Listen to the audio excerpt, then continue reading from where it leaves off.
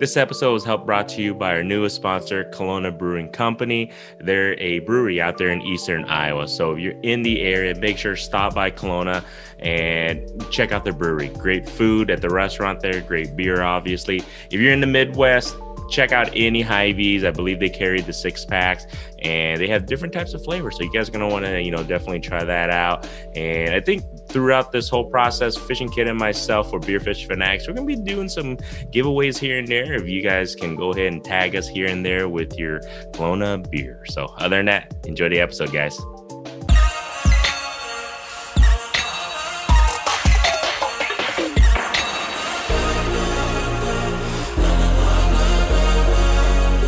All right, everybody. Welcome to another episode of Beer Fish Fanatics. This is Grandy with Ma Pop Fishing. We have Kit with the Fishing Kit YouTube channel. And today we have a guest that you might be a little bit familiar if you listen to our previous episode with Gus. And you know what? We decided, we had one bear, so why not have the second part of it, of the team, right? So K-Bear, I guess he calls you, but we have Christy Batista. Yeah. Thank you for joining us. Thank you for having me. I'm excited to do it. And definitely want to give a check. You know what? Beer Fish Fanatics, we got to drink beer. So I want to definitely give a quick shout out to Kelowna Brewing Company, our sponsor. I'm going to try this. I was talking to Kit earlier. This is really a lot of alcohol. It's called yeah, it goes UBU. I love it. I'm going to check this one out. It's an Imperial Stout, and it is 10.2% alcohol content. So I'm going to try. Yeah, I'm definitely gonna. We'll see how I feel after. I'm pretty sure. I'm pretty sure I'll feel good, man. What do you got, Kit? I was looking at that UBU one also, and I saw the alcohol content. I was like, I want to make sure I make it to the end of the podcast. So I went with the Block Party from Kelowna Brewing. Ooh, nice. And it's only 5.8. 5.8. Hey, half of mine. So that means you got to drink 2 of those to catch up to me, Kit. All right. All right. Christy, what do you got? Well, I have got this. I don't even know how to say the name pronounced correctly. I think it's Sauza Agua Fuerte. It's spiked sparkling water. It has tequila and it's pineapple flavor. And let's see. Wait, where is that? There we go. And it's got, let's see, what does it have? I think it's like 5% alcohol. So, yeah. There you go. We're going to have a good time today. Cheers, everyone. Ever drink? Yeah, cheers. Cheers. Oh, yeah. Shout outs to Jigging with Jake, friend of the show. Yeah. The green, the logo's green. That's why you can see through it. So it's kind of looking kind of weird. That's cool. So everybody's wondering if you're in the Iowa area, like I said, you go to Hy-Vee, go grab this beer. If you guys get a chance to, it's actually a really smooth Imperial Stout. And I'm not saying that because they're our sponsor. I'm actually saying that truly because I drink Imperial Stouts before and they can be rough. This one's actually, this one surprisingly is not as rough as I thought it was going to be. But yeah, we'll try it out. It's a really good beer. So. He says that now. Let's watch as he continues through the show. Hopefully I can get my sentences together, But just watch his eyes. They might start getting smaller and smaller. Oh, man. But again, you know what? Thank you so much, Christy. We had Gus on here, but you know what? Enough about Gus. We want to know you. I want to get to know you a little bit more. Obviously, I've checked out your guys' channel. If everybody hasn't seen it, go check out Two Bears Outdoors on YouTube. It's pretty cool stuff. You kind of do a lot of vlogs of outdoor stuff that you guys do. But to me, I want to know about you. And I know there's a little bit about the background of what you do as a marine mammal trainer. You're going to have to teach me that. I don't know what the hell that is. So you're going to have to explain that to me. I'm obviously not the brightest cat out there. So if you can teach me, but tell us a little bit about yourself, about your show, about you and what you're all about. Well, again, I'm not really doing much marine mammal training anymore, but I used to do that. And I got my love of the ocean and marine mammals just from my family always would come down to Daytona Beach and vacation there. My great aunt and uncle had a condo there. So I remember when I was young, me and my grandfather, and this condo is like way, way up towards the top of this building, and had a beautiful balcony on it. And my grandfather and I would go out there every morning, sit out there on the balcony, and he would show me, he's like, okay, now watch, you're going to see some pods of dolphins. They're going to come, they're going to swim up the beach in the morning, and you'll see them, and then in the evening we'd see them and they'd come back. And they were going, to different places to fish and everything and catch their food. And then they'd come back. So I just, always wanted to be a dolphin trainer. And so I decided to, find out what did I need to do that? What kind of schooling do you need? And the more I researched about it, first I thought I needed to have a marine biology degree, which that is not my thing. Biology, no. I didn't do very well at that in school. I'm like, oh man, I don't know. And then the more I researched and found out that really, you need a behavioral psychology degree to work with the animals. Now, if you're going to do like the medical and things like that, yes, the biology part. But if you just want to work on and train them, you need the behavioral psychology. So, because training a dolphin and kind of training a husband is not too different. Wow. So, wow. You and my wife would get along so good. So, so with behavioral psychology, and I was thinking, oh, well, I have to go to Florida to go to college. And of course, back then, out of state tuition was so expensive.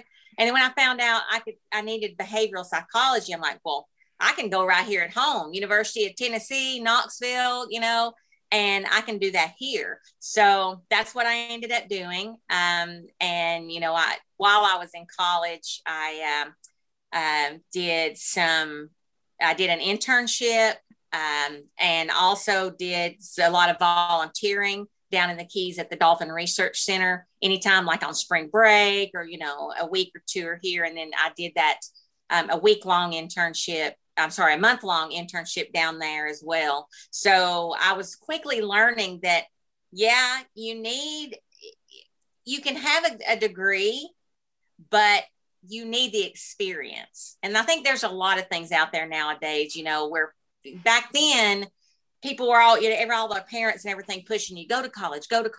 Well, yes, college is great. And that's a degree. Nobody can ever take that away from you. But I learned that you really need the experience, because you can have all the book smarts in the world, but if you can't actually train an animal, you're no good to them. So that's why, I did that volunteering and all of that. So, and I trained dolphins and California sea lions and harbor seals and gray seals, and dealt with some little otters at one point, and just a lot of different things. And so that, me and my love of animals, and that's kind of one of the ways that me and Gus ended up coming together at one point. But that's where I got into dealing with the animals and things. And then, of course, I ended up with a big bear. A land mammal. Yeah, exactly. He's definitely one of a kind. Right. So when you're talking about training these marine mammals, so what are you training them to do? Like just backflips out of the water? Like, hey, go get this thing? You're training them what you're doing. And one thing that a lot of people would always say to me, they'd come up and be like, oh, well, make it do this and make the dolphin do this, make it do that. I'm like, okay, first off, that's about a 300 to a 500 pound mammal. There is no way that I can make this animal do anything that it doesn't want to do. Mm-hmm. So that's where the training comes in. What you do is you're capturing the behaviors that they already do. And then you can add to that. But a lot of times people say, well, make it do a trick. I'm like, well, it's not a trick. A trick is like a magician, oh, you think you're seeing something, but you're not, or whatever. No, these are behaviors that these animals are very capable of doing, and you just train, you capture that behavior. So you might see, the dolphin decides to just all of a sudden do like a tail walk, because they do that in the wild. You know, they will come up and, you know, where they kind of on their tail and they kind of go backwards and the majority of their body's out of the water. That's a behavior that they do naturally. And so what you do is when you see it do that, you can capture it and like give it a reward right then. And that's one way to capture it. Or if you want to train that behavior, then you have to do what they call successive approximation. And that's where you train the dolphin to target. So they like touch their nose or their rostrum to like a ball on the end of a stick. You train them to do that. And then you train them, okay, when I put the stick up here, you come up and you touch it. And you go a little further and a little further. And then at some point, you start moving that stick and getting them to follow it. So there's a couple different ways that you can capture that behavior, or you can actually train that behavior. But you're still they have to be willing to participate. Mm. So it's a lot. And sometimes they can outsmart you. So no, but you know what? I never heard anyone explain it like the way you did of how important psychology really is, but it makes complete sense because you're trying to understand the animal and to have experience and to have knowledge of the psychology of the animal, of a human, of how we all think as creatures. So I never realized, but it makes sense. If you're trying to train, an animal or any species, anything to do a specific thing, you have to understand where they're coming from. So that really makes sense. So no, I didn't even understand. I mean, I guess you can say, I never thought of it or looked at it in that sense. So that's pretty cool. Yeah. No, I'm just curious. Does that help you understand fish by chance? Like, because when you go fishing, because now you kind of got that psychology of understanding fish and animals and creatures a little bit. Does that help you understanding the fish and when you go fishing at all? It can, because and I'm sure a lot of fishermen out there, they kind of do this and not even think about it being psychology. But, they're thinking about, okay, the fish, I've learned that they go here at this time. At this time, I can find these certain fish in this body of water or in this area. But then in other times, they're nowhere to be found, and so you're like, okay, why are they going here at this time? And then you realize, okay, well, maybe there's a lot of shrimp coming through this area at this time, or, certain things that they like to prey on. So you're kind of getting into the mind of the fish, so to speak, to try to figure out where they're going to be. So you know where to go to try to catch them. Does that make sense? Hey, Kit, you're a fish psychologist, man. I guess. I'm just, it actually makes sense. You're right. You're trying to think where would you be if you're the fish, because you're trying to catch them, right? Right. And then you're also trying to think, okay, what is he gonna eat, or she, or what are they gonna eat? So you're putting yourself in their psych. Holy crap! See, we're all fish psychologists, man. It's awesome. I wouldn't go as far as calling myself a fish psychologist. More like I'm out there enough times. I just happen to run into fish. is what I think. But after a while, it can go the other way around. You start kind of learning, okay, well, the fish are here, and then the fish can kind of train you. Right. Because you're like, okay, well, I know the fish are going to be here and I want to go to the fish, so I'm going to go there, so it goes both ways. Because actually, you can train just about anything. You can train a cockroach.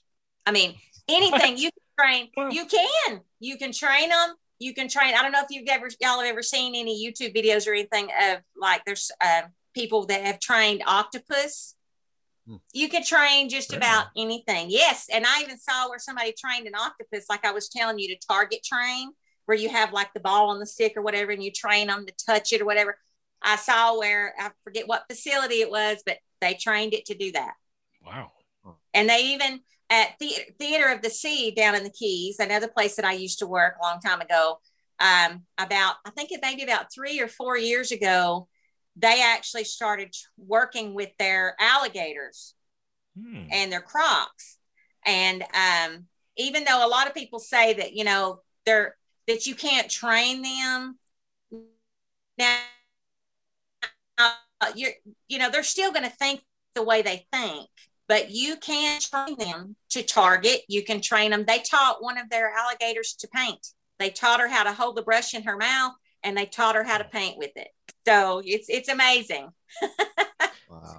I'm not gonna lie, I wouldn't be that close. Like I was telling Gus, man, there's, yeah, you're not gonna find me. I know my limits, and I know what what I'm capable of. That's what I always said, and he's gotten me. I've of course been on, sat on a few alligators. Of course, their mouth was taped. But, you have my husband, and he's like, oh, no, I want you to do and go swimming with me in the water with the alligator. I'm like, no. Not going to happen. Well, he was trying to convince us to do that same thing. But if he can't convince you, there's no way he's going to convince us. Exactly. Yeah. Like I said, if their mouth is taped, I'm okay. But then again, I learned, I don't know if y'all had seen the video or anything of when he proposed to me, and I was sitting on the back of an alligator when he actually proposed to me. And of course its mouth was taped and everything, but there was a little pool right behind, not even 5 feet behind me where I was sitting on the gator, that had a bunch of other alligators that were not taped. And I'm thinking, okay, if this gator throws me off, I'm going to land right in this pool and I'm gone, And Gus is like, no. And when I went to sit down, because I didn't even know that any of this was going to happen, of course. And I remember him telling me, and they were telling me, when you get ready to sit on an alligator, you better commit and sit. Because if you kind of, wait, I got to move, they're going to kind of buck and move. And boy, when they hit you with that tail, which has the ridges in their back and in the tail, those are scutes. Those are bones, and they hurt like heck. And I found that the hard way, because I went to sit down, but I'm like, oh no, wait. And when I started to move back up just a little bit, that gator thrashed his tail, and it wrapped around my calf. I had bruises all the way around my calf for like 3 weeks after that. I'm like, wow, what a way to come out of your proposal with bruises all over your leg. Did it make you second guess saying yes? Like, do I want to get into this or what? Well, at that point, I didn't hardly have a choice for anything, because I'm sitting on this alligator and I'm holding the mouth, which the mouth is taped, but I'm still holding it. Like I said, even though their mouth is taped, they can still hurt you really bad with that tail and stuff. And I'm like, okay, I don't want to get thrown off of here. And Gus is talking, and he's like, okay, now you remember when you first saw me wrestle? Because where he proposed to me was the place that I saw him wrestle alligators for the very first time, like back. This was in 2000, I think 13, when he proposed to me. The first time I ever saw him wrestle was back in 1999, 2000. So, wow. He's like, you remember when you came to see me and I was wrestling? Well, we're going to recreate that. And he starts to acts like he's going to cut the tape off the alligator's mouth. And I'm like, whoa, no. And at this point, I still have no clue what's about to happen. And of course, my husband is just like me. We're both long-winded. So he starts talking, and then at some point I figure out, wait a minute. He's getting ready to ask me to marry him. And you know how most women, when they're like, well, I couldn't do that. I'm holding an alligator. I couldn't let go. So I'm like, okay. So, it was quite interesting, but no, I mean, I didn't second guess it at all. He had proved himself over and over again, because we dated, we dated for like 2 years or so, and then we were engaged for a year. So, and that was long distance. Remember, mind you, I was in Tennessee. So we only got to see each other maybe 3 or 4 times a year. But in those times, he really proved himself over and over to me. So I'm like, okay, but it did go through my mind. Okay, this is what my life is going to be, living to sit on alligators. And so, because he was always wanting to get a picture, he wanted the photo op. So that's why when and again, this was in front of a bunch of people. This was in front of a show. They were doing an alligator handling show. Oh. And so all the guys there knew, what was happening. And Gus had set up a couple of cameras, whatever. And I was used to him. He was always getting the shot. He's always in my face with a GoPro, a video camera. I learned to lock the door behind me when I went to the bathroom, because that's how much he was always in your face. And so at this point, nothing was new to me. I'm like, okay, he wants another photo op. He wants a video. Okay, I'll go sit on the gator, Yeah. So at first I'm just like, okay, fine, and then, but it kind of changed rather quickly. And it was a very unique proposal. I can tell you that I never saw it coming. Right. Yeah. I was about to say that's probably one of the coolest proposal stories I've ever heard. Grandy, I don't know if your proposal was that exciting. No. Oh, no, not even close, man. This is the thing, man. As men, when you expect, because you watch a lot of movies and a lot of shows and YouTube and all that stuff, how people propose, right? Trust me, I had the same vision. Shit didn't work right on mine. I'll tell you this right now. My wife can tell you, Kit, and it's a story for another day. I'm telling you right now, it's one of those things that didn't work. It wasn't like that, though. I guarantee it wasn't. I would never put Huey on top of an alligator, but that is pretty badass, though. I gotta admit, a little bit. I'm a little jealous about that. That's a pretty cool story. It is pretty cool, and even though I get so. I still do sometimes. I would get so aggravated with him being in my face with a camera, but he captures all those moments. And now we can actually look back at that, and have it. And of course, thousands of people can see it too, but, it's cool that we have that to look back at. So yeah, even though sometimes I'm like, really, and especially even now, because we're always trying to get B-roll shots and, footage for our videos. So he's always like, I'm like, don't video this. He's like, no, but we need the shot. Kit knows, right? See, you always need a shot. You just keep recording, right, Kit? Yeah. Always record, then you don't miss anything. Yeah, exactly. So how long have you guys been doing the YouTube thing?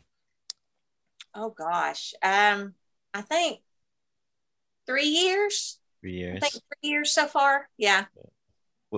Was there always a plan to do it, or was it just kind of no. You know what? Let's just do it. No. We always videoed stuff anyway, and then we thought, you know what? And some of the videos that we started doing, we just did them to help other people out. Like the reviews and things, like the reviews on KastKing that we did. Mm-hmm. We had no plan or anything like that. We're just like, hey, we found something that's an awesome product. And we are so hard on everything. I mean, we don't always rinse our gear.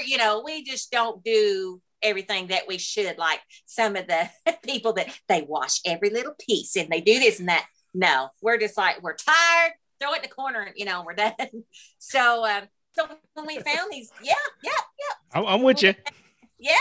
So when we found the the KastKing stuff, and we're like, hey, man, we ain't killed this stuff yet, and it's still going strong, So we just did some videos, and then at some point, KastKing reached out to Gus, and they're like, hey, would y'all want to be ambassadors? And we're like, yeah, cool. Because if it's something we can stand behind, we're all about it, And we knew that their products were good because we used them and abused them, and and they were doing so great. So we're like, yeah, let's do it. And so we just went from there, and then that's when it kind of grew, and and we just started doing more of our adventures, and then just including the KastKing into the stuff that we do. Mm-hmm. Now we're doing more. Well, for the past year, because of the COVID, we hadn't done a whole lot of anything. I mean, I don't know how it was up where you all were, but I mean, they closed our boat ramps for months. And why did you close the boat ramps? That's the one place where people can go and get away from everybody. But yet they closed them. So, there was quite a while where we couldn't get out and really do. And they didn't even, there was certain even areas in the Everglades, that we would go fishing, and they even closed that. They didn't even want you out there standing on the bank fishing. And I'm like, okay, there's nobody around for miles, but okay. You know what? I think we got lucky in that sense, because I know like Illinois, like Chicago, Illinois, they shut down, and Iowa, we really did get lucky. They didn't shut the lakes down. I mean, there was no camping. They didn't allow camping, obviously, last year in 2020. But yeah, we were super lucky. They didn't shut any of the lakes down. You can go fishing. They didn't shut down the boat ramps or anything, luckily. But yeah, there's states around us that did get locked down. And it's like you were just saying, it's just like, dude, we're outside and I'm alone outside fishing. I mean, I don't think I'm going to pass COVID to myself. I'm just saying, in a sense. And even if I did have it, I'm passing it to myself. And I totally get that. And no, yeah, I didn't know it was completely locked down over there. For how long did they shut that down for you guys, so you guys couldn't fish for? How long was that?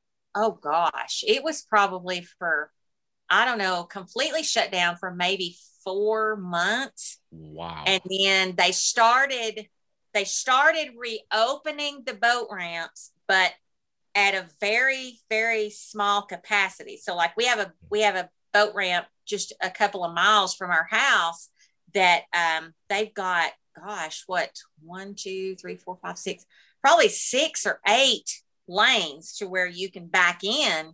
Mm-hmm. And they were only allowing, instead of using both lanes on one side of the dock, they only one. So it was down to like 3 to 4 lanes. So it would get backed up.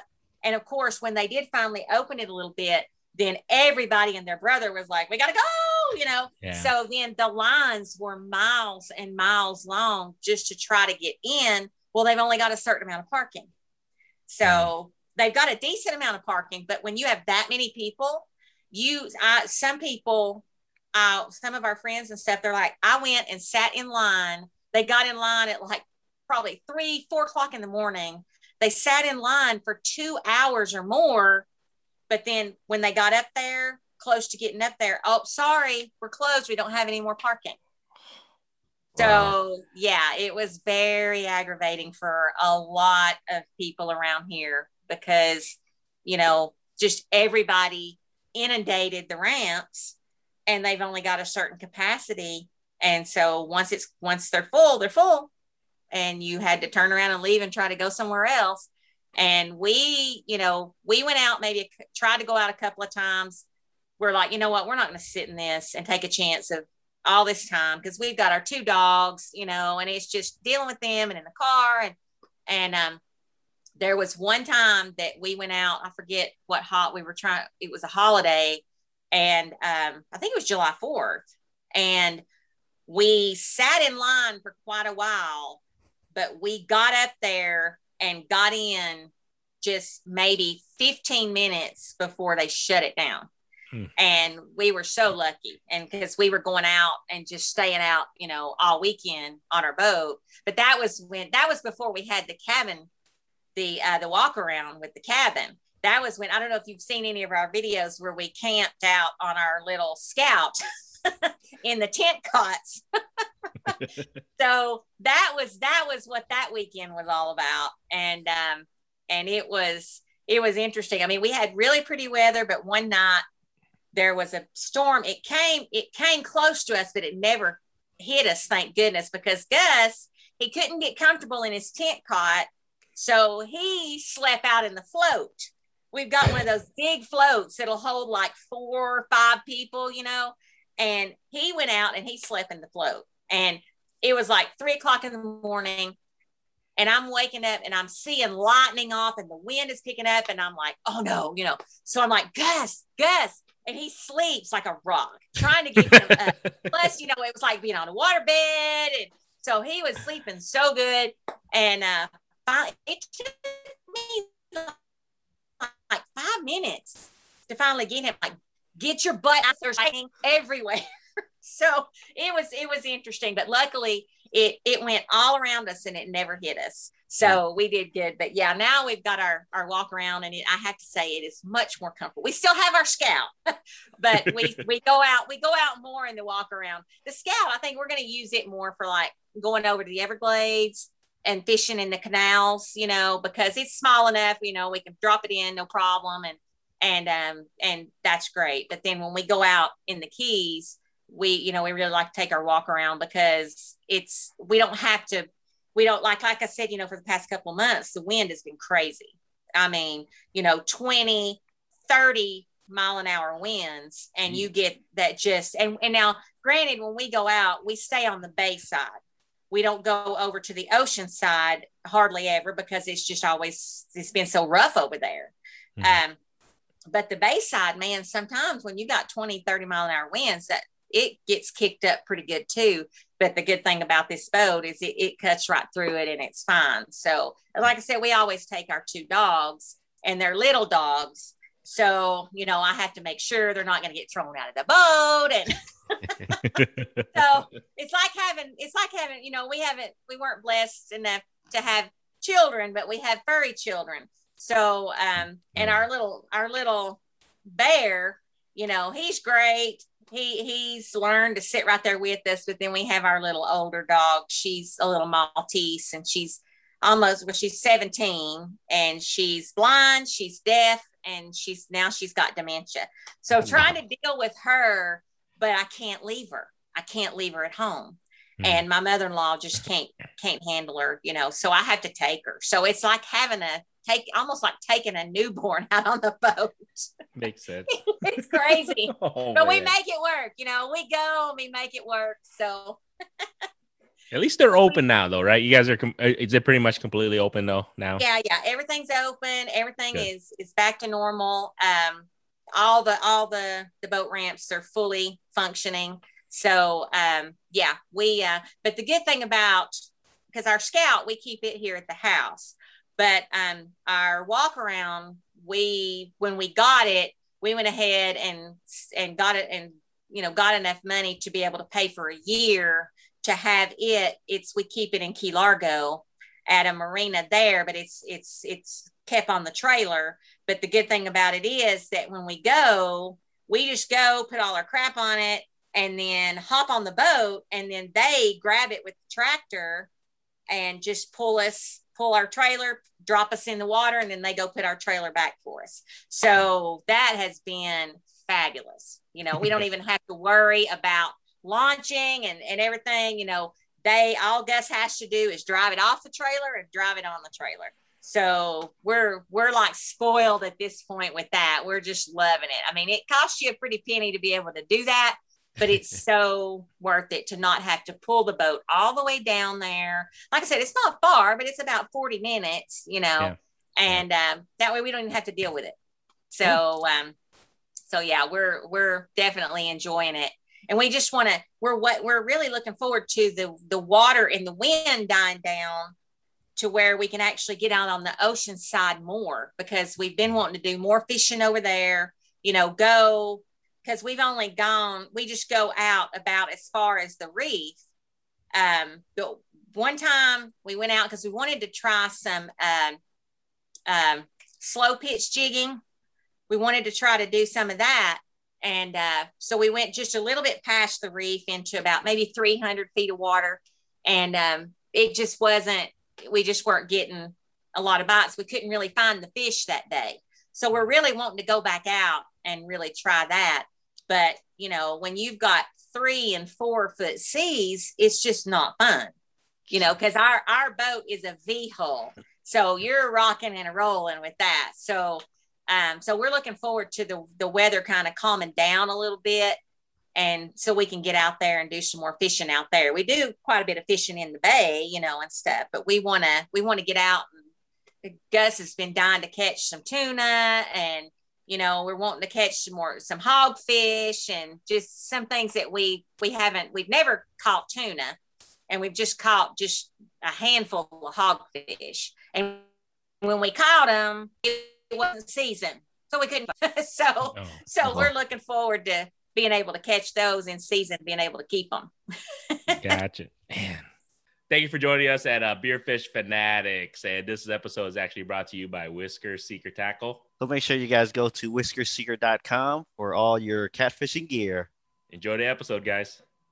Sorry, we don't have tuna in Iowa unless you're shipping it in. Yeah.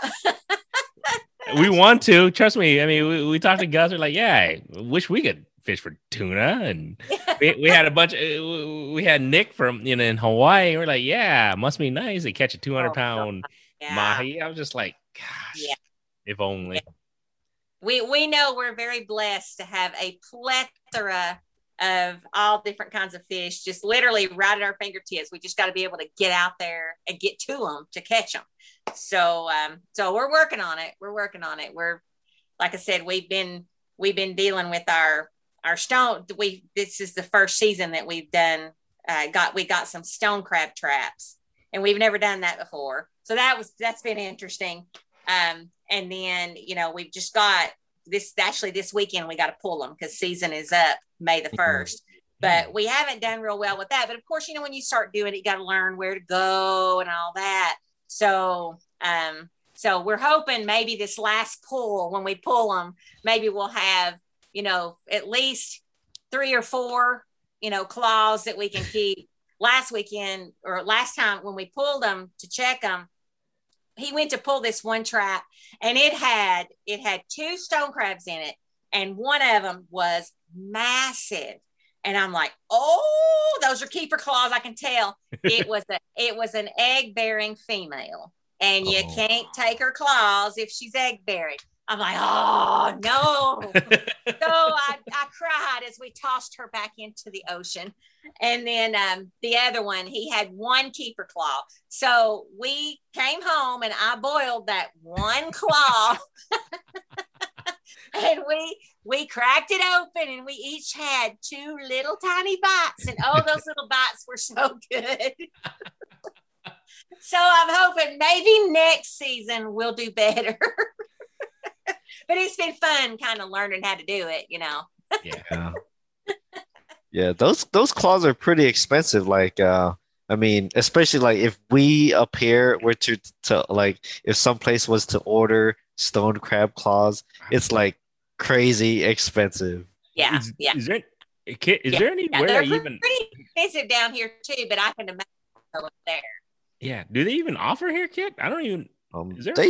There might be like a couple places that offer it here, but if they do, you're paying a pretty penny for it. In other words, market price. Yeah. That's what it's gonna say. That's what it costs. Market price. Yeah. That's why we were like, man, because we've got some friends and family down in the Keys, and they're always posting, on their Snapchat and stuff. Oh, we went and pulled our pots today, and they've got all these claws, and we're like, we got to do that. So, like I said, a few months ago, we ordered, because you can order like the kit, which is from a place down in the Keys, and it comes with everything you need except for the concrete that you have to put in the bottom of them. And so we got them, I built them, put them together. We put the concrete in them and everything, and, got our stone crab license and all that. And we were just so excited. And the first few times that we pulled them, we had a bunch of blue crabs, which, you can keep those because those are in season all the time. And there's not really a limit on those. So, but that's not what we wanted, so we threw those back, but now I'm wishing we'd have kept them. And then later on, we caught a couple of blue crab and I'm like, you know what? I'm going to cook them anyway. And because, blue crabs, they're good. They're just, it's a little more work, to get to the meat. And so I'm like, okay, so I told Gus, I said, well, if we're going to be able to crab all year long, then we need to get some blue crab traps. And that way, we can, and those are a lot lighter, they're just like that wire mesh like stuff. So they don't weigh as much because the stone crab traps, they're like 25, 30 pounds a piece. They're heavy. And so, the others, they're just the mesh and stuff. So they don't weigh nothing. So I'm like, yeah, we need to get some of those. And that way, at least we can be catching some blue crab, because there's tons of blue crab around there, tons of them, because there's a lot of bottom that's grassy. And we've learned that the blue crab tend to hang out in grassy bottom. And so that's where we were dropping our traps. And that's why we were catching all these flipping blue crabs, because of where we were dropping them. And then we started dropping in just like flat sandy area with like maybe some rock or something like that. Of course, that's where stone crab gets its name, because they like to hide in between the rocks. So they like sandy bottom and stuff. So when we put a couple of traps out deeper in about maybe 10 foot of water, and it was like sandy, and that's where we've started catching those. So now we know, okay, that's where we're going to drop them. And then the blue crabs, we can just drop those up where we've been dropping them. We'll catch those like crazy. So do you guys have Dungeness crabs there or no? No, we don't have those down here. Okay. I'm just because I'm a huge fan of because I used to live in California in the Bay Area. I used to live in San Francisco and stuff. And yeah, when they go Dungeness crabs, oh gosh, so good. Yeah. No, I was just wondering. I wasn't sure if that was like, I guess it's just different locations of the U.S. Yeah. So it's pretty interesting. Yeah. Yeah. As far as I know, we don't have those here. We just, but we've got, boy, the blue crabs are very abundant. And then the stone crabs are too, if you know where to find them. So we're still scouting out our spots, so to speak. So we found a couple of spots that we know tend to, you get a few of them there. And then so next season we'll scout out some more, and hopefully we'll do a little bit better then. What are the open dates seasons for them? Well, I think the season opens around October.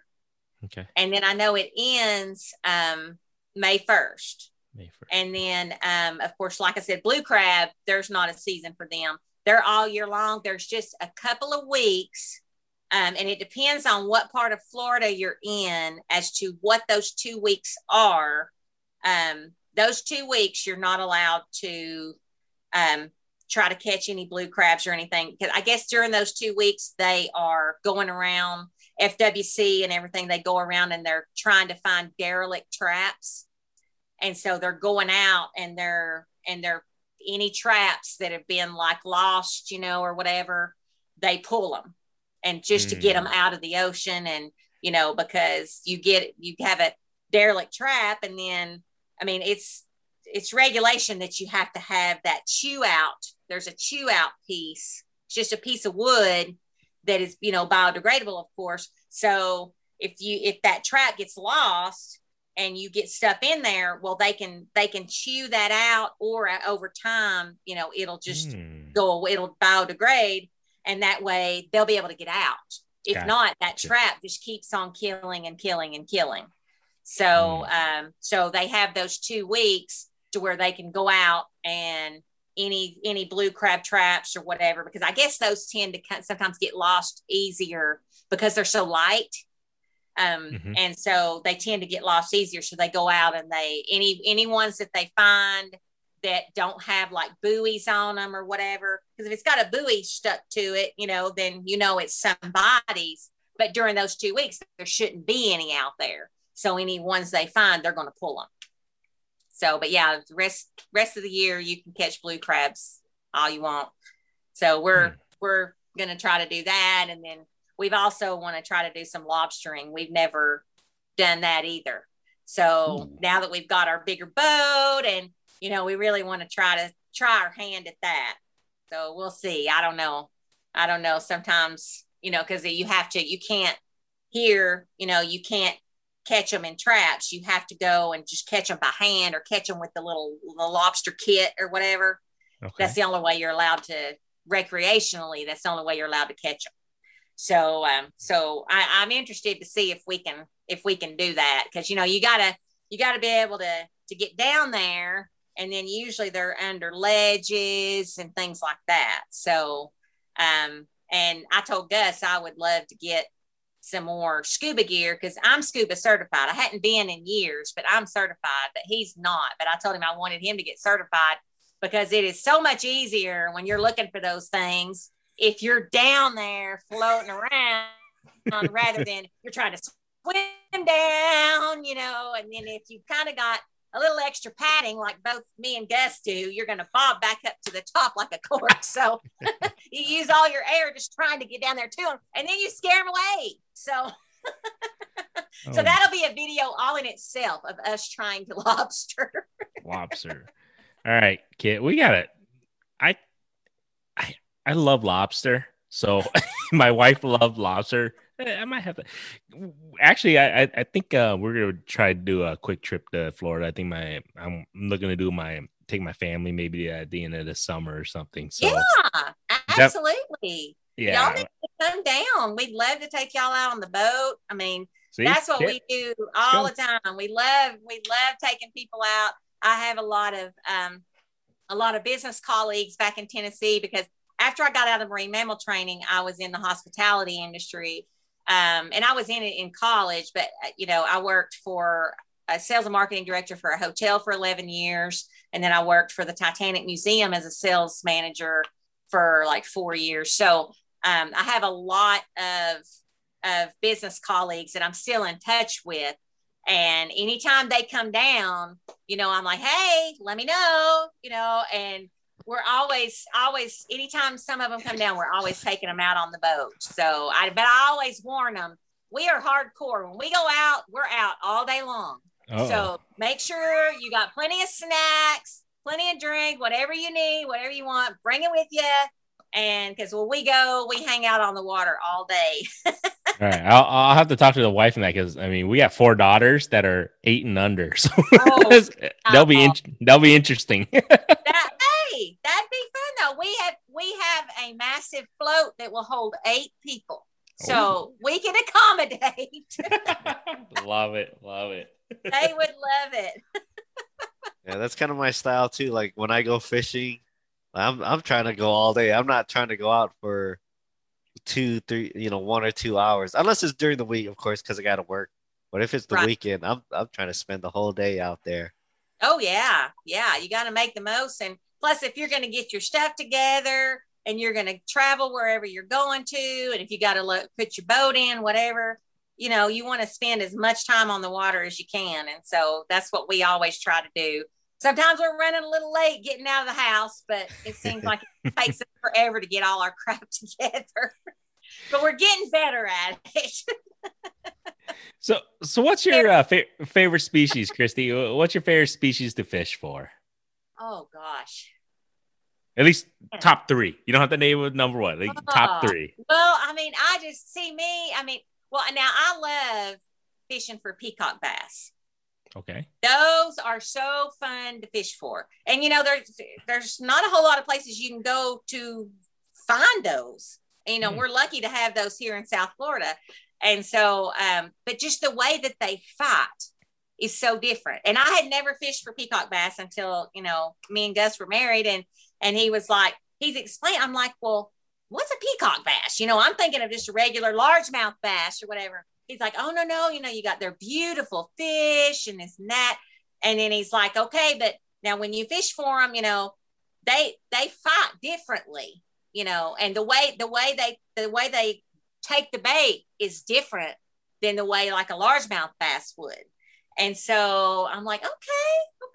So, you know, we went out and we were in our kayak and our tandem kayak. And I'm like, it's just amazing how differently they take the bait and how differently they fight. And again, you know, there's just a beautiful fish to see, you know. So I love those. And then, of course, I love fishing for anything in the ocean because it's always a crapshoot. You never know what you're going to get. You never know what you're going to pull up. Of course, for some reason, I tend to catch pufferfish. I'm not fishing for them. I'm not trying to.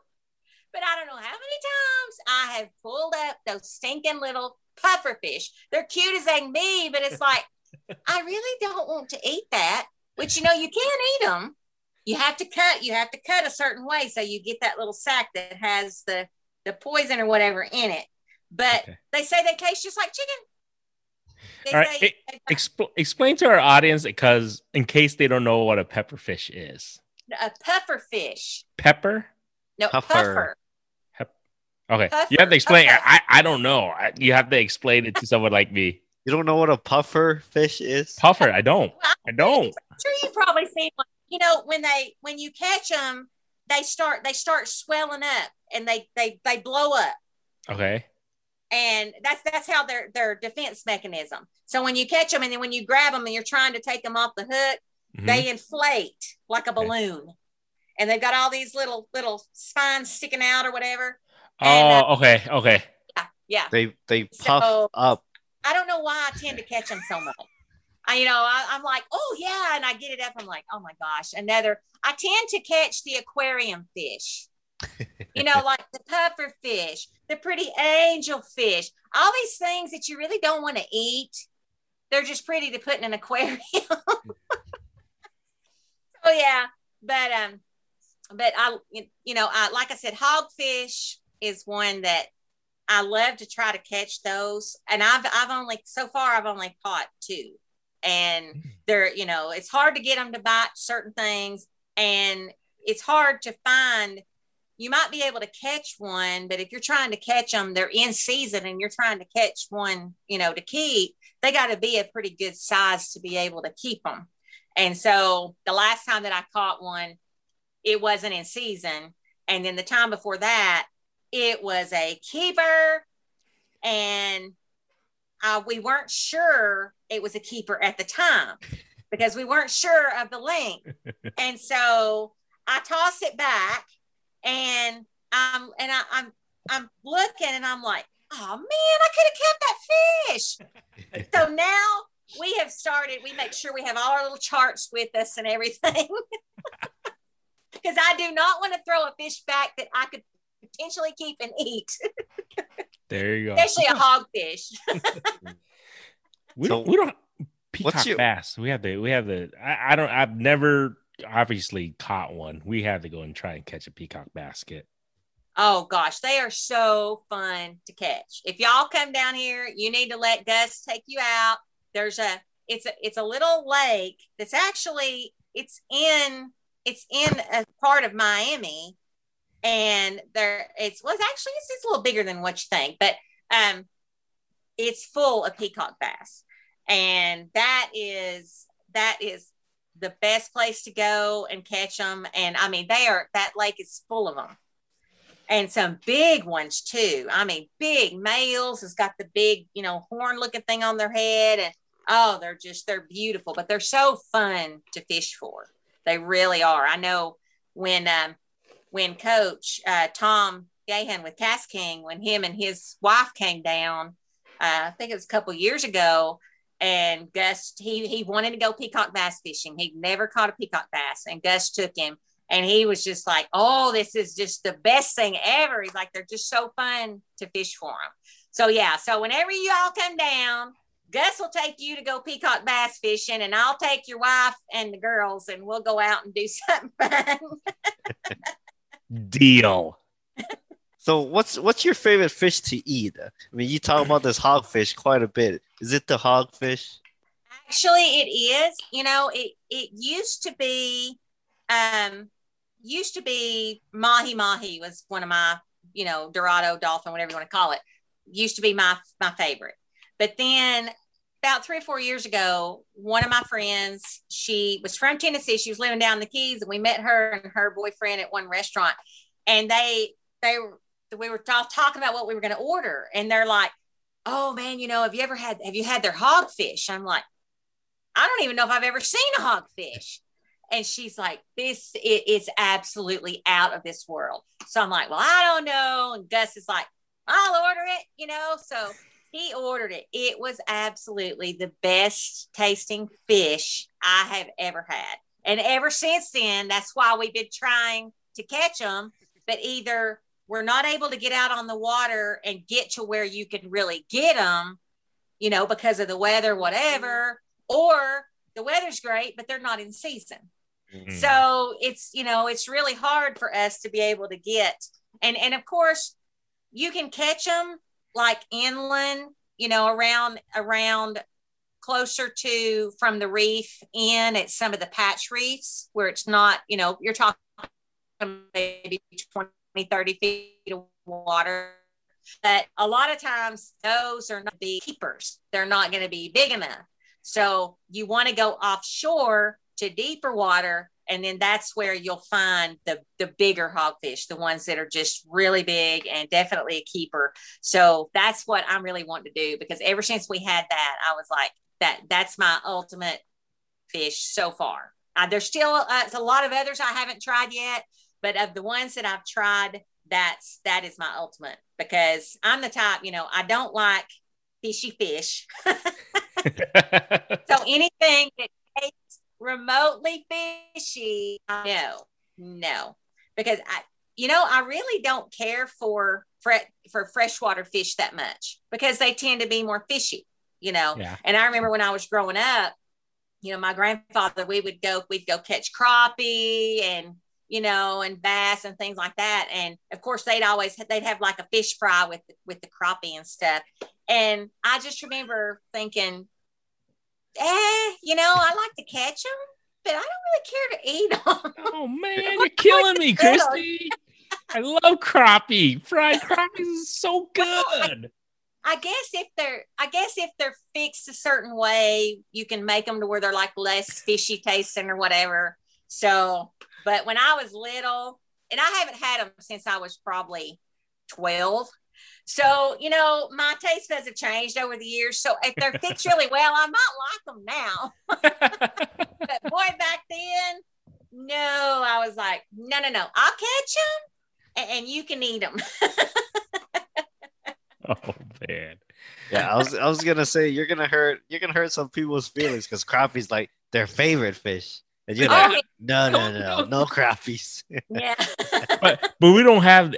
I don't have the luxury of getting a hogfish or getting tuna or all that. That's true. We don't have that luxury, so that's why we got to get whatever we can and what's the best of availability around us in a sense. So yeah, your selection is a little more narrow and limited. So I get it.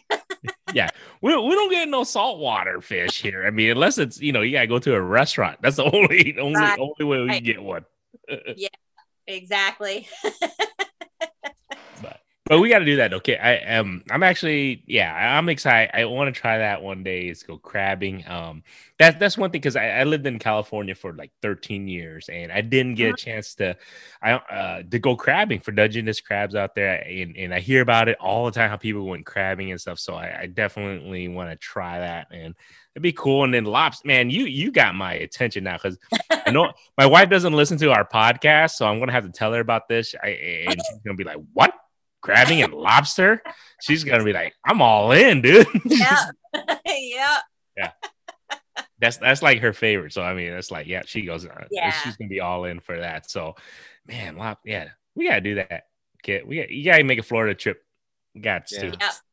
Yeah. You gotta come down, and like I said, everything we do, we put a Two Bears adventure on it. So the Two Bears spin. So we do things a little different with some of the things that we do, but we always have a great time. And everybody that comes down so far has said that they just had a blast. We tend to, when we're not entertaining people, we kind of tend to be hermits, because when we're out on the water, we usually it's just, we go and find our own little place or whatever. But we've had to kind of change that, because especially since we got the wrap on our boat, since we got the wrap, our subscribers have gone up on our YouTube, because when we go to the sandbar, we go out to the island where we go to a lot, there's a lot of people.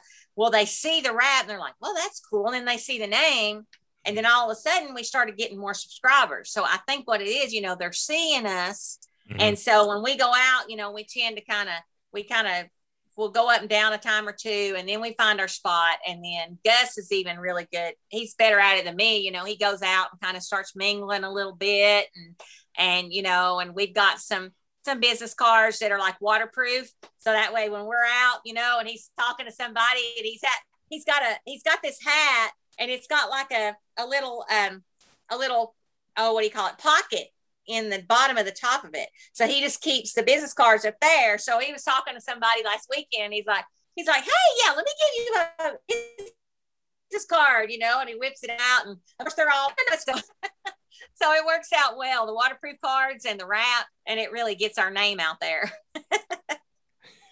That is so cool, man. That's pretty cool. Maybe I should put my my name on my kayak. Then people will see me like, hey, look that guy up. Exactly. That's a bad dude. That's a bad. People are nosy. They see it and they're like, I wonder what that is. And they'll make a mental note or they'll write it down and then they'll go back home and they'll look it up. That's a good idea. Put fishing kit and then you know what? Get a flag. Get a flag. And that's the one thing. Dude. We've got it. Gus has designed it. We just haven't ordered it, and bought it yet. But that's another thing we want to do is because a lot of the YouTubers down here that go out on the sandbars, they have a flag with their YouTube on it and everything. And I'm telling you, it works. It really works. All right. That's it, man. When's your birthday, Kit? I'll talk to Huey. I'll see you and get you a flag for your kayak, man. Okay. Yeah. All right. And you have to use it. Yeah, you got to use it. You can't take it and then not use it. All right. You got to use it. I'll use it. I need a flag for my kayak anyways. So for visibility. See? Yeah. There you go. See, dual purpose. Love it. So much fun. So my last question that for me, I want to ask. Okay. So we had Gus on here and he told us you guys have a room full. I'm not the biggest snake guy. I am a very scared individual when it comes to snake. I'm just curious, how do you feel about that? You guys have a room of snakes. I told my wife about that. She goes, what? I go, yes, he has a full room of snakes. So to me, I'm like, I can't do that. How does that make you feel? I'm just curious. I just want to know. Well, when I first started, when Gus and I started dating, he had a few different snakes that he kept in his office at work and stuff. And back then, they actually had a few venomous snakes. So just regular like pythons, boas, things like that. I'm not too bad with them. Still we've got a few that are a little bit snitty, and I kind of try to stay away from them. But for the most part, I've learned from living in Tennessee that like the black snakes and things like that, they're actually a really good help, especially around the farm and stuff like that. They kill things that you really don't want around. And so you just kind of let them be. And, but and like I said, they had a few venomous snakes that he had for a while. Now those I don't want to have any part of. And of course we don't have any venomous here because, you have to have, your room has to be a certain way because you got to make sure that they cannot get out of that room because it's such a liability. So, and now our room that we have, I've got something under, that's the thing that goes on the bottom of the door so they can't get out that way. Because we have had a few escapees at one time, but they were small. They weren't big, or anything. And it's funny because one time we had one get out and it wasn't a real big snake. It was, at that point, she was probably only about, I don't know, maybe 1.5 feet long and maybe just a little bit bigger than your finger. She was small. But I came in here and I had looked everywhere for her and I'm like, I don't know where she's at. There's no telling. If she got up in the ductwork, she'll get stuck. And so I just couldn't find her. And I was in the closet and I was going through some of Gus's clothes and there was like a stack of like pants and jeans and I'm pulling them and there she was curled up and right on top of, in the middle of that. I mean, it was a stack. A big stack of jeans and stuff. And she had wiggled her way into that stack and she was all nice and cozy. So. Did you scream? Because I would have screamed. No, I mean. I'm not going to lie, man. I would have screamed. It startled me because I just didn't expect to find her there. All these other places I looked and she was in here in the bedroom, which is the room down the hall. And she had made her way in here and she chose to go in the closet. So, but the others, we've had a few others escape, but they were contained in the room, in the snake room. So it's not as we used to. We used to have upwards of 80 something different snakes because we were doing some breeding and things like that.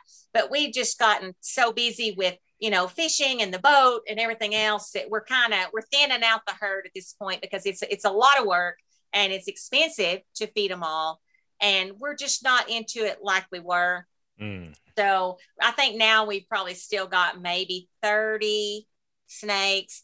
And then we've also got, we've got a tarantula. And then we've also got some geckos because at one point we were breeding some leopard geckos as well. So I've still got probably about 10 leopard geckos and 3 crested geckos. And then we've got a German giant bearded dragon. He's in the living room in a big thing. So we have animals all over the place. And then we've got also in the living room, we have 2 guinea pigs. And then we have 2 bird cages and 2 different birds. We've got a blue crown conure and then a Quaker parrot. And both of those were rescues. Gus found both of them. They had fallen. He found them within like a few weeks of each other. First, the Quaker parrot, she had fallen out of the nest and there was no way to put her back in. And even if he did, the parents probably wouldn't, mess with her anymore. So he brought her home. And, Quaker parrots are all over Florida. They fly all over the place. So he brought her home and we got her a cage and everything, and I mean, she was still such a baby. We had to hand feed her for quite a while. And so now, then about 3 weeks later or so, Gus calls me and he's like, well, I found another parrot. I'm like, what? He's like, yeah, but this one's not a Quaker parrot. I think it's a conure. And so I'm like, well, bring it home, and same thing. She'd fallen out of the nest because she was trying to move around and stuff. And so he brought her home. Same thing, had to hand feed her. And now they're beautiful birds, but they won't shut up. They learn to talk. And so one of them, the Quaker, her name is Tiki. And then the blue crown, her name is Coco. And the thing is, I looked up blue crown conures. Those birds cost about $2,000 if you go and buy them from somebody. Yeah. Wow.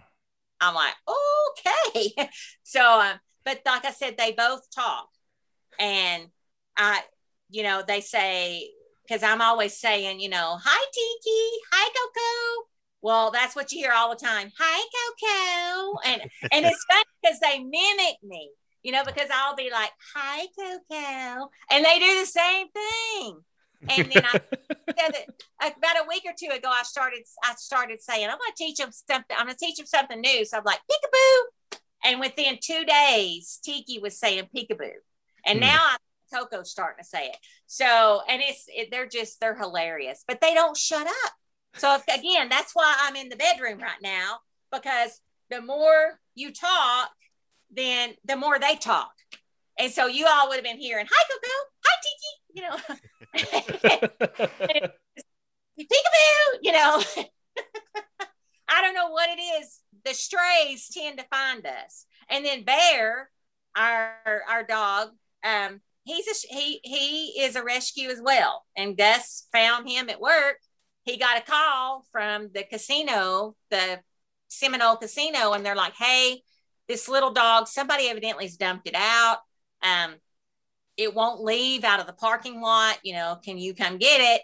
So he went. And at this point, Bear was just little. We didn't even know what he was. We knew he looked like some kind of terrier, but we weren't sure exactly what or what's mixed in there or whatever, and so he goes and he's like, he finds this cute little dog. Of course, Bear was very vicious at the time. He would growl and Gus, he couldn't take him to the rescue center at that point because he had other places he had to go patrolling. So he just took him with him all day long. And Bear just got real comfortable with him, So he calls me and he's like, hey, he said, I found this little dog. And he said, at first, because we thought that my mother-in-law might want him, because it hadn't been that long since my father-in-law had passed away. And she was so busy for years and years taking care of my father-in-law that we thought, well, she didn't really have anything to do after that. She didn't know what to do with herself. And she loves dogs. And so he said, well, I think I'm going to bring him home and see if mom wants him.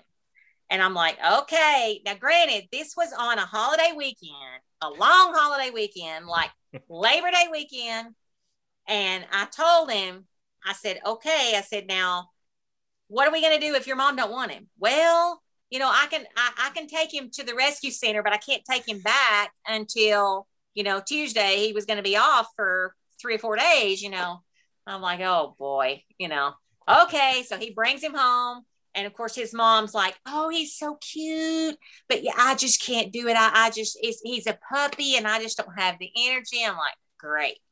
Now we got to deal with this little puppy in addition to my Maltese. And at the time, my Maltese, she still could hear. She still had, her vision, and she didn't have at that point. So, because we had talked about getting her a friend, but we're like, well, we don't know because she's used to being it, and we don't want to stress her out. So Gus is like, well, if it doesn't work out, I'll just take him back, when I go back to work. So brought him home, and he was real good with Gaia. He would try to play with her, but then we'd be like, no, be gentle, and he learned really quickly. And within a few days, he won us over. And so we ended up keeping it. And he's just been we've had him for 3 years now, almost 3 years. And he's just a fabulous little dog. We couldn't have asked for a more perfect dog. Like I said, we still don't know exactly what he is, but we think he's like a Cairn Terrier. But he's the perfect size, but he's like a hardy little dog. So he can like keep up with us, and we could take him on the boat, and he just loves it. So he's definitely a cool little dog, but it's just amazing, because we couldn't have found a better dog to even have around our older dog, and now with her being blind and deaf and with dementia, and he's learned, he's learned now to not bother her, and it's so funny because if she starts walking towards him, because again, she can't see him, she's walking towards him. If she touches him, he's like, oh, and he runs off because he doesn't want to get in trouble. It's crazy just how it works out, though. Honestly, it's just crazy how it works out. You guys didn't expect that. So that was, you know what? That's pretty cool of you guys to take that, the dog in, and you know what? Who would have thought? Now you guys, it's your little one. You guys love him, Perfect little boat dog. Exactly. And, when we were talking about what to name him, and I'm like, name him Bear, because when he was little, now he's like blonde, but when he was little, he was like that brown and black, and he looked almost like a little teddy bear in a way, and I'm like, well, what better name than Bear, So it's only fitting. Him. Only fitting on that. So yeah. But other than that, man, this has been fun. I really enjoy hearing stories and hearing a lot of the different, because we don't get that up here in middle Iowa, obviously. So it's kind of cool to kind of hear you guys' story and everything on that. Kit, you got anything else for Chrissy? I mean, this has been fun, man. Just hearing the stories, just learning a little bit about mammals in general, because obviously I don't know shit, especially like the types of fish. Like, hello, you guys all looked at me like, hello, idiot, you don't know that puffer fish? Sorry, guys. No, I didn't. But you got like, you never heard of a puffer fish? Well, when she explained it, now I know, because I was like, yes, now I know what you're talking. I didn't know that's what they were called, puffer fish. My bad. Sorry. Hopefully, I'm not the only idiot that didn't know that. You might be the only guy. Great, thanks, man. But I guess all I gotta say is like I'm glad you came on. Like I was like, how is she gonna top her husband with the stories and like the background, and like you just knocked it out of the park. Like you guys, everything about you too, like the story that you have to tell, like between like how you guys met, the animals that you interact with, all these adventures you go on. It's like you guys are the most interesting couple. I agree. The most interesting couple I've ever heard or met. I agree with you on that, man. There's a word for it. Unique. Unique. Duh. You're unique, all right. Love it. Anything else for them? Anything else for her, Kit? Yeah, if our audience wants to reach out to you guys, where can they get a hold of you? Well, like I said, they can go to our Two Bears Outdoors on YouTube and send us a message through there, comment, whatever. Gus is really good about answering all the comments and questions and everything that we get. And then our email, they can just email us at twobearsoutdoors@gmail.com. Perfect. And what we'll do, we'll put that on the show notes and everything. This has been a blast. I love, to me, these episodes where we get a chance to really meet somebody new somewhere that's not local, because we love to keep everything local, but also we love to meet somebody just completely new and then just open our horizons. So it's so cool. Love it. And I can't wait to get down to Florida. And I am seriously, I'm going to take the kids down there with the family. I'll definitely reach out to you guys. I definitely want to get a chance to meet with you. I don't know about the snake room. I'm not going to lie. Gus already knows I'm not the biggest snake man. Oh. Yeah, he'll be trying to get you on an alligator. You just wait. Shit. Go ahead, Kit. Okay, going back to the snake room real quick. Do you guys have hognose snakes or ever had hognose snakes? Have we? Gus has had them. Have we had them since? No, Gus had one at one time, but since we've been married, we haven't had one here. So like, I've been having an interest in like reptiles and stuff lately. I've been watching these snake videos, and if there was gonna be a snake that I would get, it would be the hognose snake. And if there was ever a cute snake, it would be a hognose, because they got like this short, stubby little face, and like I don't know, they're just I don't know. There's like they're cute. They're cute snakes. Yeah. Sorry, guys. I'm not a snake. I'm not a snake guy. I told Gus. I'm sorry, man. I bet if you saw a hognose snake, you'll change your mind. Like, wow, a cute snake. Interesting. Okay. I don't know, man. I'm not gonna lie. Cute and snake to me. Oh man. All right. Till next time, everybody. Thank you so much, Christy. All right.